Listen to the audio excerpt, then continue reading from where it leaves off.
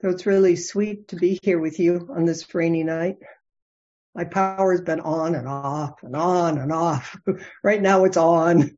If I disappear, you'll know what happened. It's all impermanent anyway. Thank you for that sweet introduction. I thought, she's right, I am way too busy. Just like, who made up this life?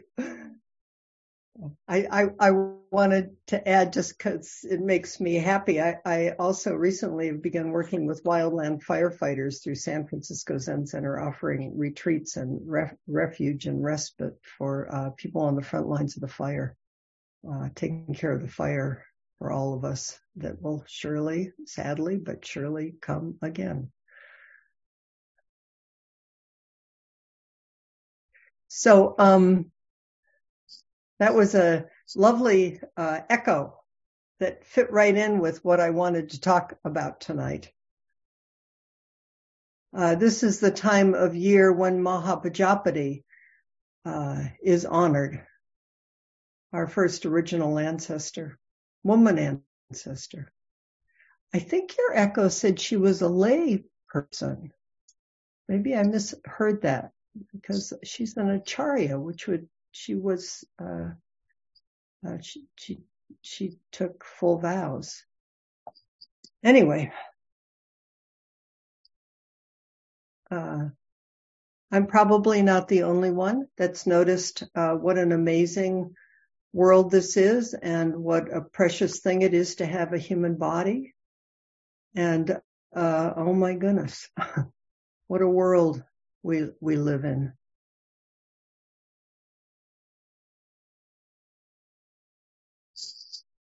And it seems to me, calling on and looking to our ancestors feels like very wise practice.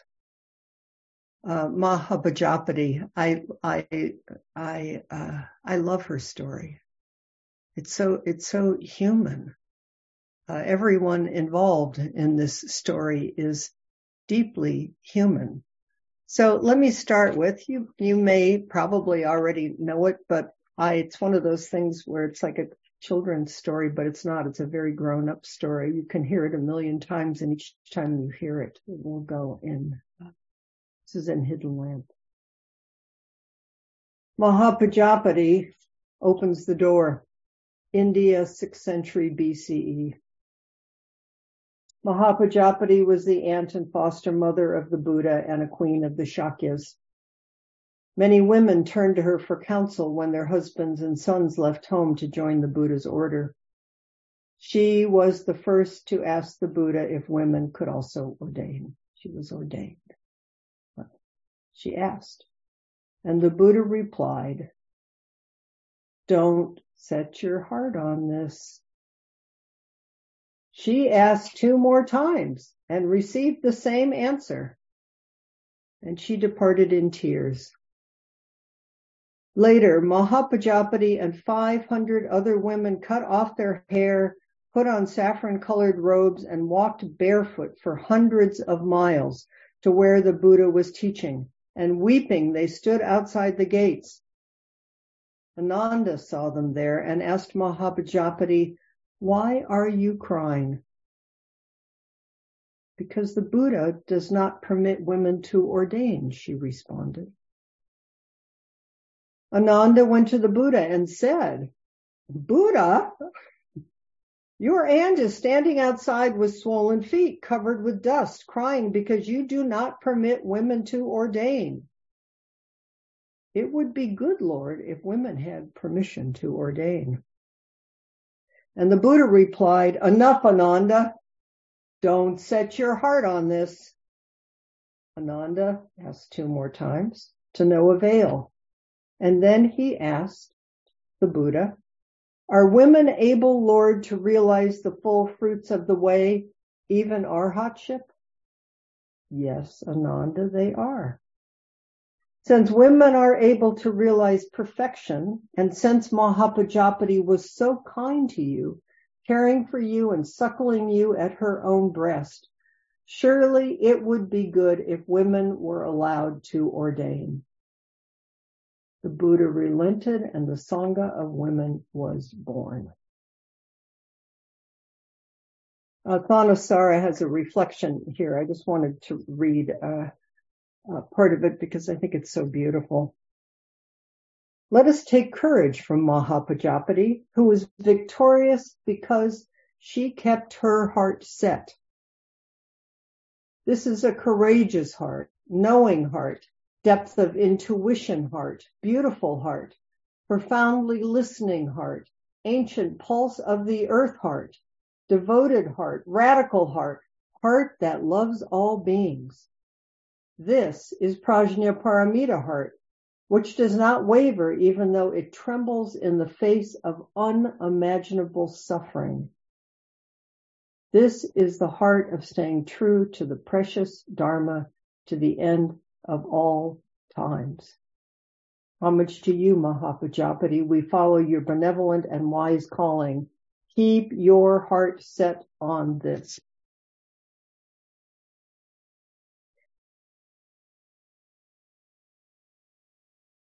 We should humbly add and note that there were 8 conditions laid out for the creation of the female monastic order. Nuns, no matter how senior, must defer to monks, even new ones. This still happens in Theravadan countries, although it's changing some. They could never chide or advise a monk, and yet had to seek the counsel of the male order and abide by the rules of both the male and female orders. Nuns also had to study 2 years before being ordained, compared to a year for monks, and had to live within 6 hours travel of a male order.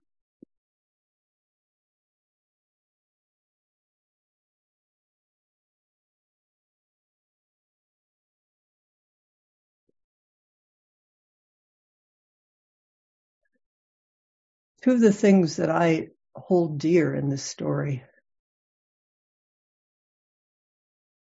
is that Mahāpajāpatī never wavered. She set her heart on what she knew was true all the way through.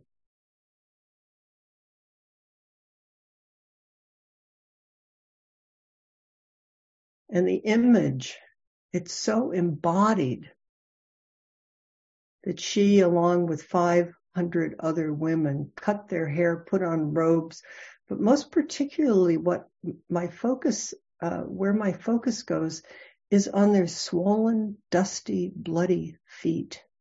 They walked. Feet on the earth.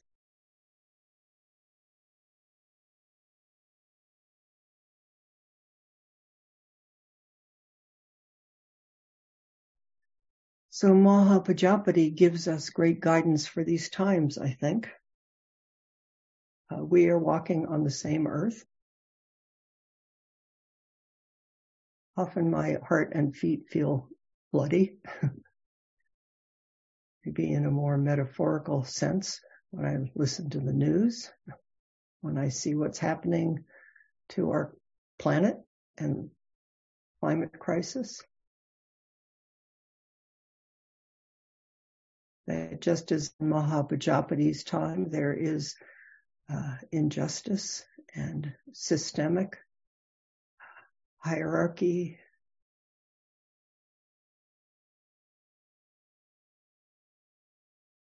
Of populations that keep saying,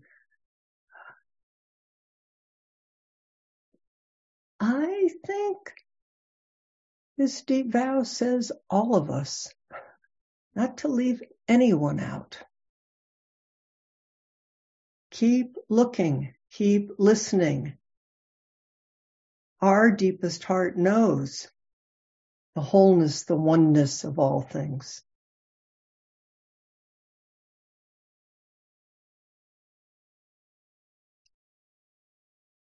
I look to Zenju Earthling, some of her language, Zenju Earthling Manuel. Mahāpajāpatī's bloody feet, and in Zenju's words, if I use them, I feel it in my own body. All of this rattles my bones, the shamanic bones of Zen. I'm so glad we have a tradition that we can let our bones be rattled all the way through. As the first ancestor in India, Bodhidharma said, skin, flesh, bones, and marrow all the way through. Don't stop. Don't turn away. What is your heart set on? What do you know is the deepest truth? And how do we embody it and manifest it on this earth? I'm going to share a couple things from Earthling.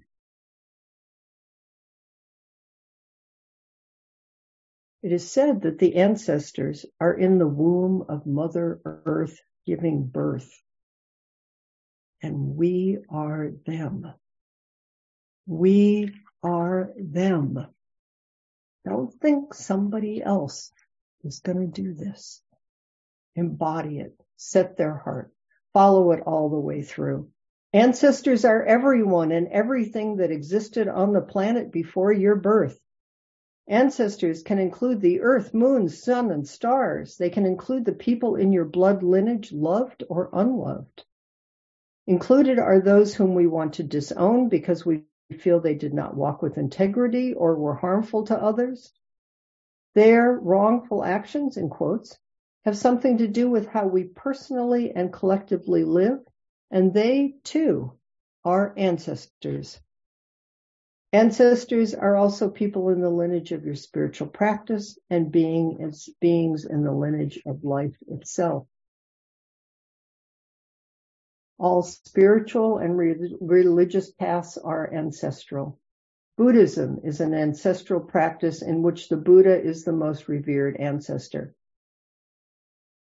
This is why offerings from the earth are made to his teachings. The Buddha knew himself to be a stream of ancestors, also known as Buddhas. There were Buddhas before the one Buddha who is exalted today.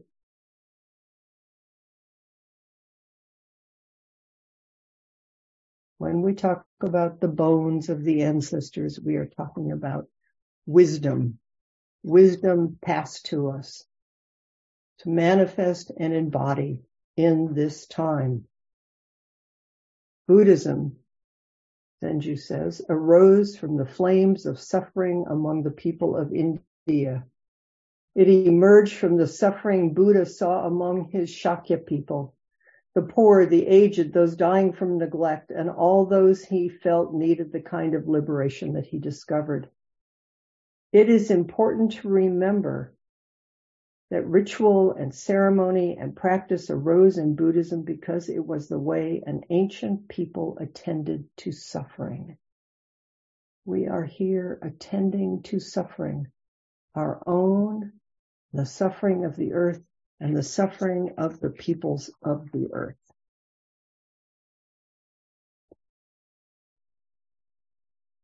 So, Shakyamuni Buddha.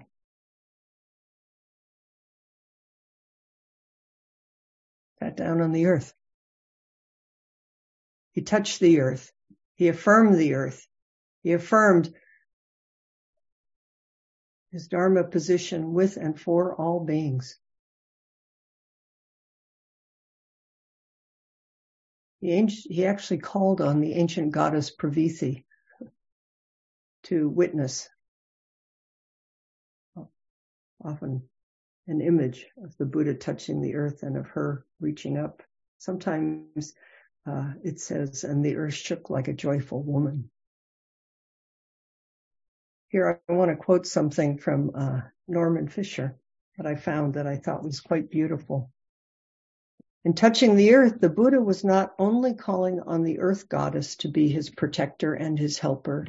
He was saying, the earth is my body. My body expresses earth, is produced and supported by earth, is made exclusively of earth elements. Nothing on earth, no matter how frightening, can threaten this indestructible earth body. Even if it is broken up into a million pieces, it remains, going home to its mother who gave birth to it, who embraces it now and always will embrace it. With this gesture of truth, belonging, and ultimate invulnerability born of surrender to and identity with the earth, Buddha expresses his absolute fearlessness. and in doing so defeated Mara. It's from here that awakening unfolds.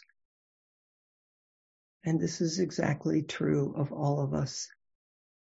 Our bodies, like Mahāpajāpatī and all of the ancestors that flow on our beautiful Kechimiyaku, are all human bodies and of the earth. They are not transcendent. They are you and me. They rise up from her and are nurtured, fed, and are illumined by her. Our bodies are in constant touch with earth and return to earth, and from which they have never parted.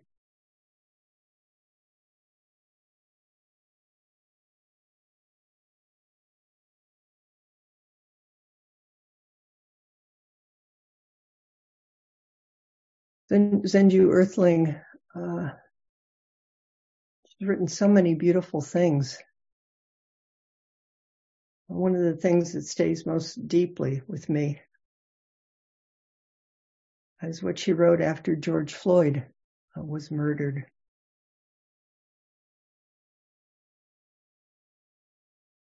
She said, if you are still holding up trying to meditate, I invite you to fall down. Fall down on the earth.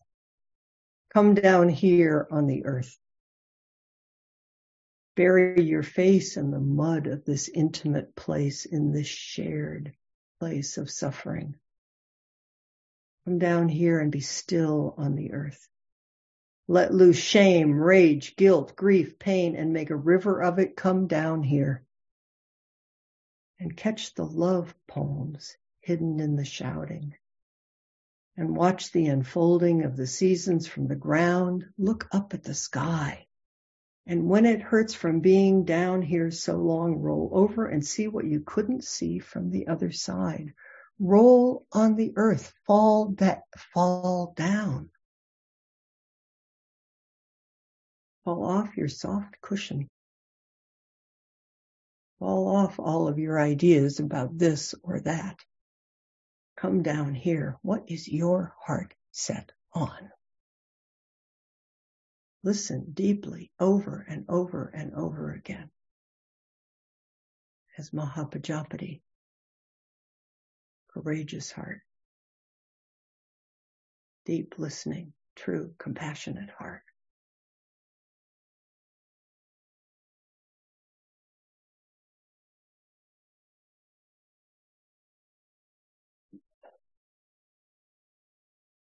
Another ancestor, Eihei Dogen. I don't know if he was in the echo or not. Maybe he was. Shinryo Suzuki Roshi. Here's something from Suzuki Roshi. I always figure I'm building a case here. I could say this, but I figure if I line up all the ancestors, then maybe we'll all just line up with it. And okay. Mahāpajāpatī, Shakyamuni, Mahāpajāpatī, Bodhidharma, Hogan, Suzuki Roshi. I do this a lot. What are they saying? And what is the teaching? And what does it have to do with us right now?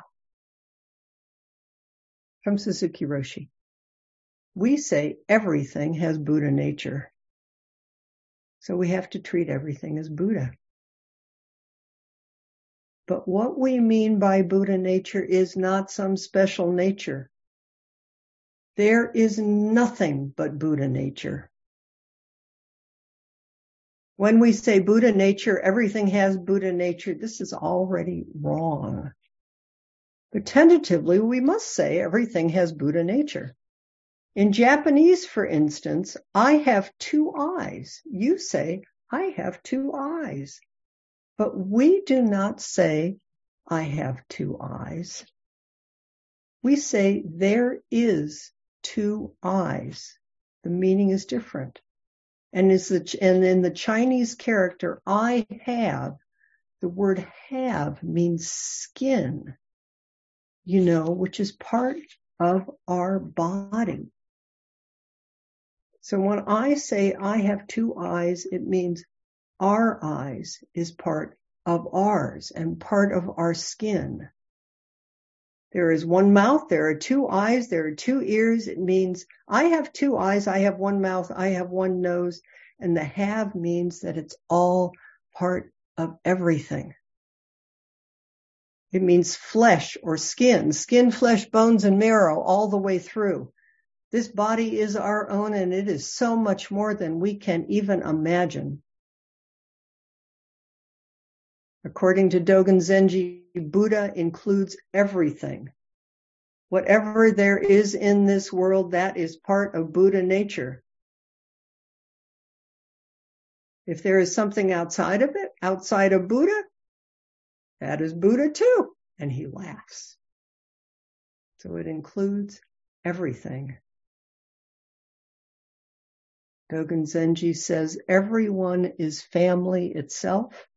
You must treat everything. You must treat a grain of rice as if it is your own eyes. Eyes is part of you, and so is the grain of rice, and so is the person next to you, and so is the person that you think is other. He says we respect things and everyone very much. That is our practice. Our practice. We just sat zazen. This is our ritual passed to us through the ancestors. Although I think sometimes we should take off our shoes and walk barefoot on the earth and in the dust. Sometimes we march in the streets. Who knows where, if we follow our feet and our hearts, it will take us. Zazen is our embodied ritual passed to us from the ancestors. Sitting on the earth, of the earth, breathing and being breathed. Here's a little bit more from that quote by Norman Fisher.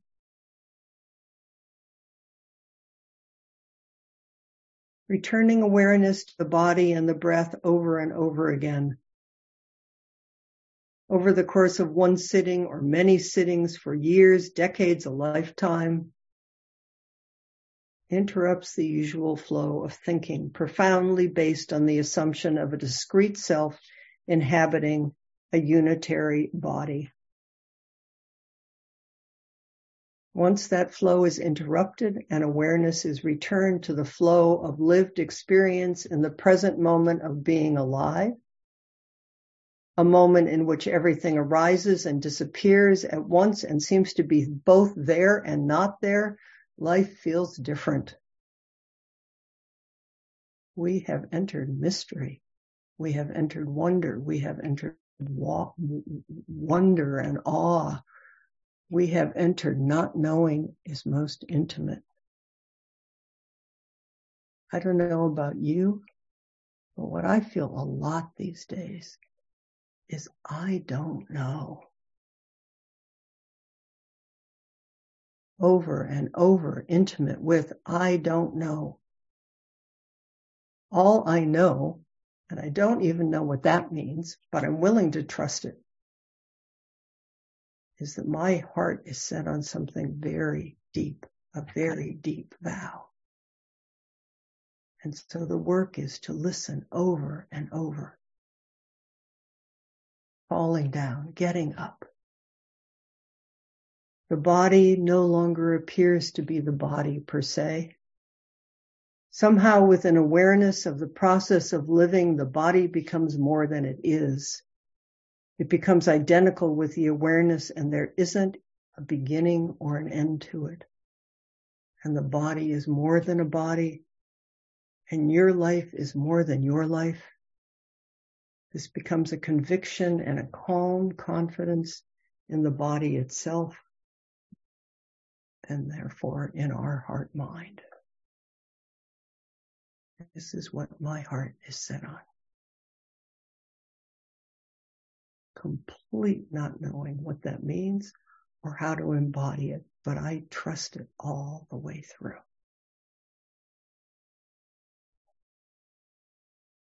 Dogen says, hear with the body, and listen with the mind. To hear with the ear is an everyday matter, but to hear with the eye is not always so. When you see Buddha, you see self-Buddha and other Buddha, a large Buddha or a small Buddha. This is where faith arises from, deep Buddha eyes, Buddha body. Before awakening, ancient Buddhas were like us. When awakened, we will be and are like those of old. This is our job, bodhisattvas.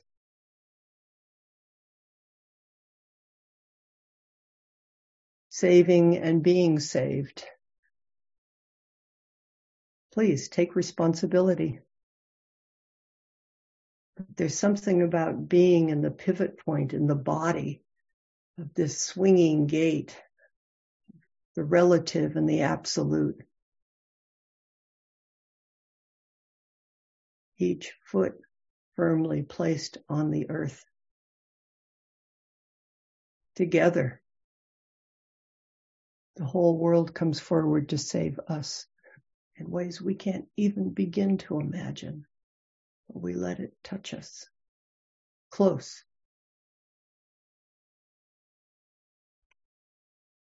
Ending delusions of separate or me over here, or I can do it, or I can't do it.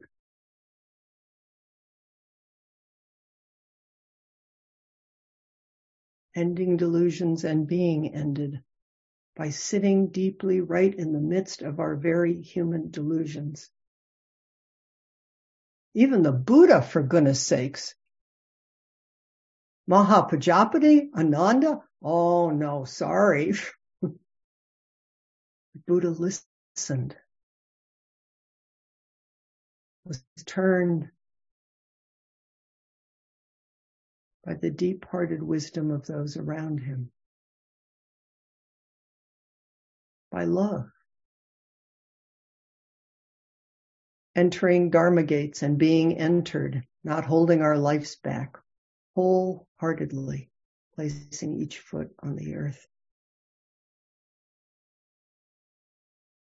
Letting the suffering touch us, our own suffering, or else are we going to know about suffering intimately? Start with your own. Study it all the way through. And then look with Buddha eyes and eyes of compassion and understand we're all in the same boat, everyone. And we at least have a little cushioning. Not that we don't have suffering. I don't want to in any way minimize that. And we do have the comfort of white skin and of a culture where mostly we are safe. Look deeply. Vowing to become Buddha's way, vowing to become Mahāpajāpati's way, and Bodhidharma, and Dogen, and Suzuki Roshi, all the way through, not turning away, and the willingness to hear the sounds and the cries of the world.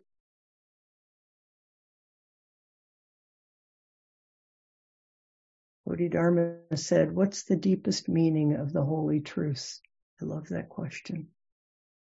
What's the deepest meaning of the holy truths? The truths the Buddha revealed right here in this death world. That Mahāpajāpatī enacted and why we honor her in this time.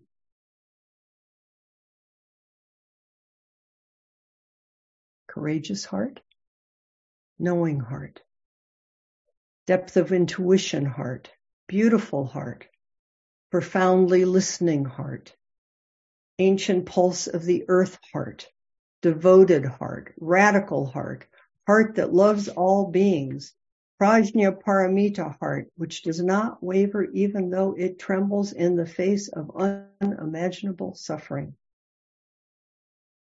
Please tremble and feel your feet on the earth.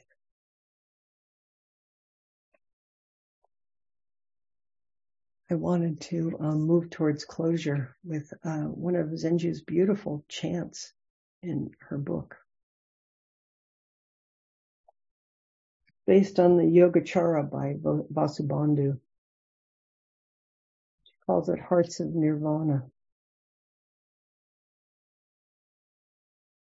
May the great way of easing suffering be passed on for generations, beginning with planting the seeds of enlightenment that lead to hearts of enlightenment, that lead to fields of wisdom and compassion, that lead to the pathway of liberation and freedom. May the seeds of suffering be uprooted for the sake of all beings. And may the seed of infinite joy be spread throughout the world, ending the roots of harm, hatred, and misunderstanding, ending the roots of hostility, hypocrisy, envy, and selfishness, ending the roots of supremacy and false pride of any kind. May the afflictions within our stories of suffering be revealed, knowing that all who suffer the same afflictions, knowing that all life is transforming, ever flowing. Every moment is a chance to plant new seeds that create new and selfless acts of love, new seeds that endure throughout time, new seeds that represent our inherent interrelationship, which represents the whole cosmos. May the seeds of enlightenment come forth from within, illuminating hearts of enchantment, hearts of clarity and complete perception, hearts of awareness of all bodies and minds, hearts of non-judgment. There is nirvana in all beings and in all things. All consciousnesses are within all other consciousnesses. All seeds exist before they exist and need only be planted to be born. All beings exist before they exist and need only be planted to be born. When there is no coming or no going amid conditions, no being or non-being amid conditions, there is nirvana. Right here on this earth, in this body, our feet on the earth, our hearts set on awakening and the deepest truth. Here's an echo. It's often done in a ceremony to Mahāpajāpatī. In the pure reality body, there is no coming or going, no self and other, no female or male, nor silence or sound. From this solitary body, myriad awakened ones appear to embody the Dharma, responding to beings like the moon shining in water. Mahāpajāpatī appeared in this world with compassion and wisdom vast and wide. In honoring and celebrating her life, we have reflected on radical and earthly inclusion, no one left out, one skin, one heart, all the way through. We dedicate the merit and virtue of this practice to Acharya Mahāpajāpatī Gautama, who set forth on her path 2,500 years ago, establishing the wholeness of the embodied way on this earth. That is Buddha's body. With red heart and steadfast resolve, she encourages beings to find their own voice and realize and enact the Buddha Dharma. May her pure practice and devotion dissolve barriers to understanding and awareness. And may we all beings practice together endlessly so that all can know happiness and peace right here on this very earth. And may the earth know peace and healing for us all.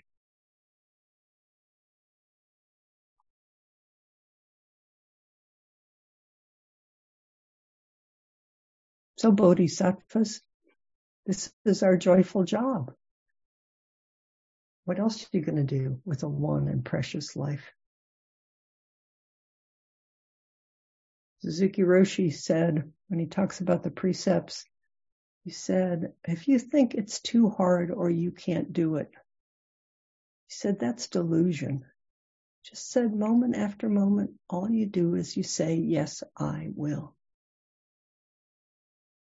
That's all. Just set your heart on, yes, I will.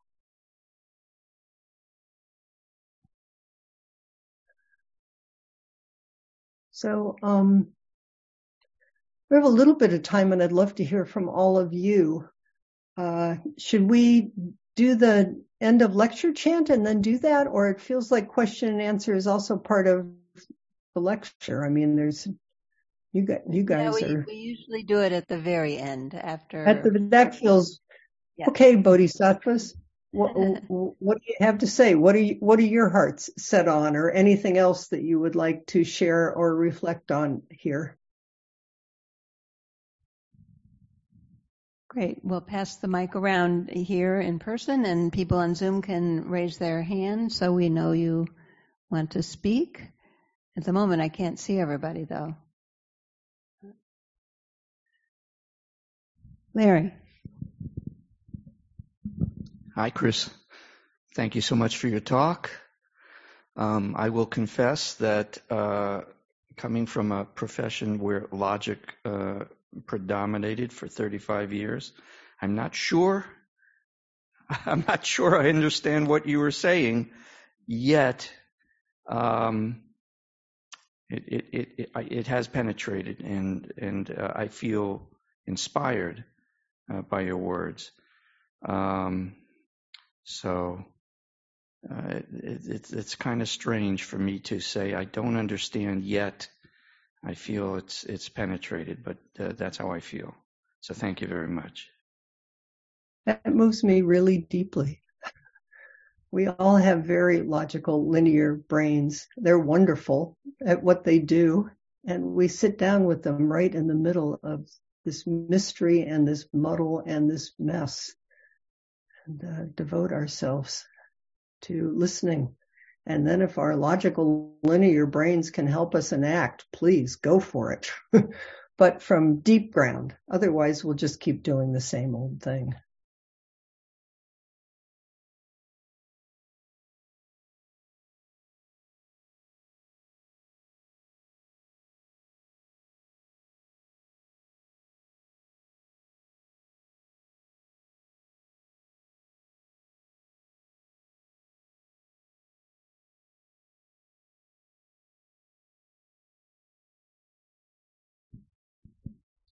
I don't see hands yet, but maybe Larry sort of captured something, about not necessarily having words, but feeling your message. I feel that, Chris. Even just the unconditional yes you're inviting us to step into.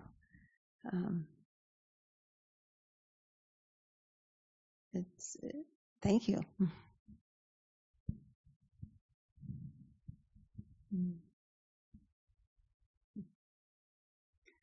Clem. Hi, Chris. Thank you very much for your talk. The close of it reminded me of a saying that I got out of a publication called The Book of Texas Wisdom. And it was attributed to the founder of the Mary Kay Cosmetics Corporation. And what she said was, if you think you can, you can. If you think you can't, you're right. And I think you captured that quite well. I love that wisdom came from Texas and Mary Kay, because we need wisdom coming from many places all over the country, and the great above and the great below. And thank you and amen. May we keep listening to each other deeply.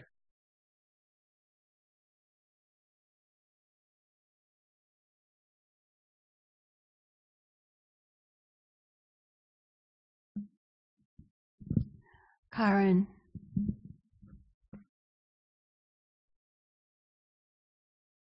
Thank you so much for your beautiful talk tonight. So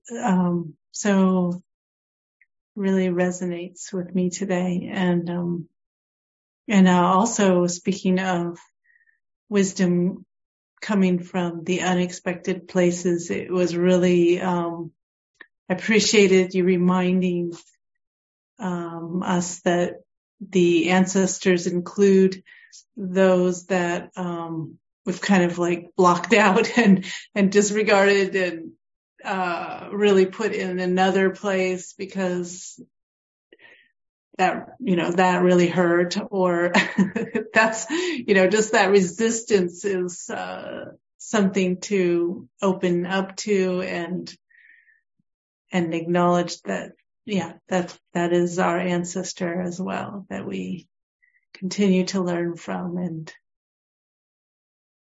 thank you for that. Thank you.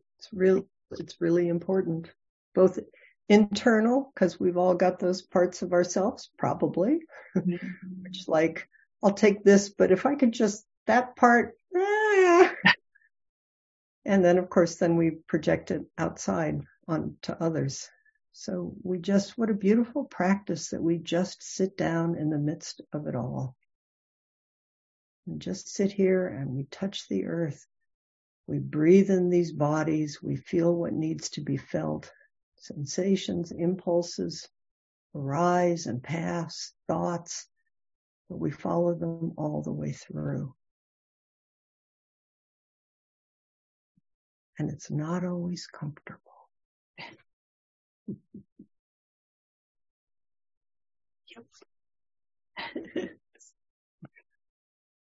So maybe we, when we do the bodhisattva vows, if we really think about it, the bodhisattva vows are not comfortable at all.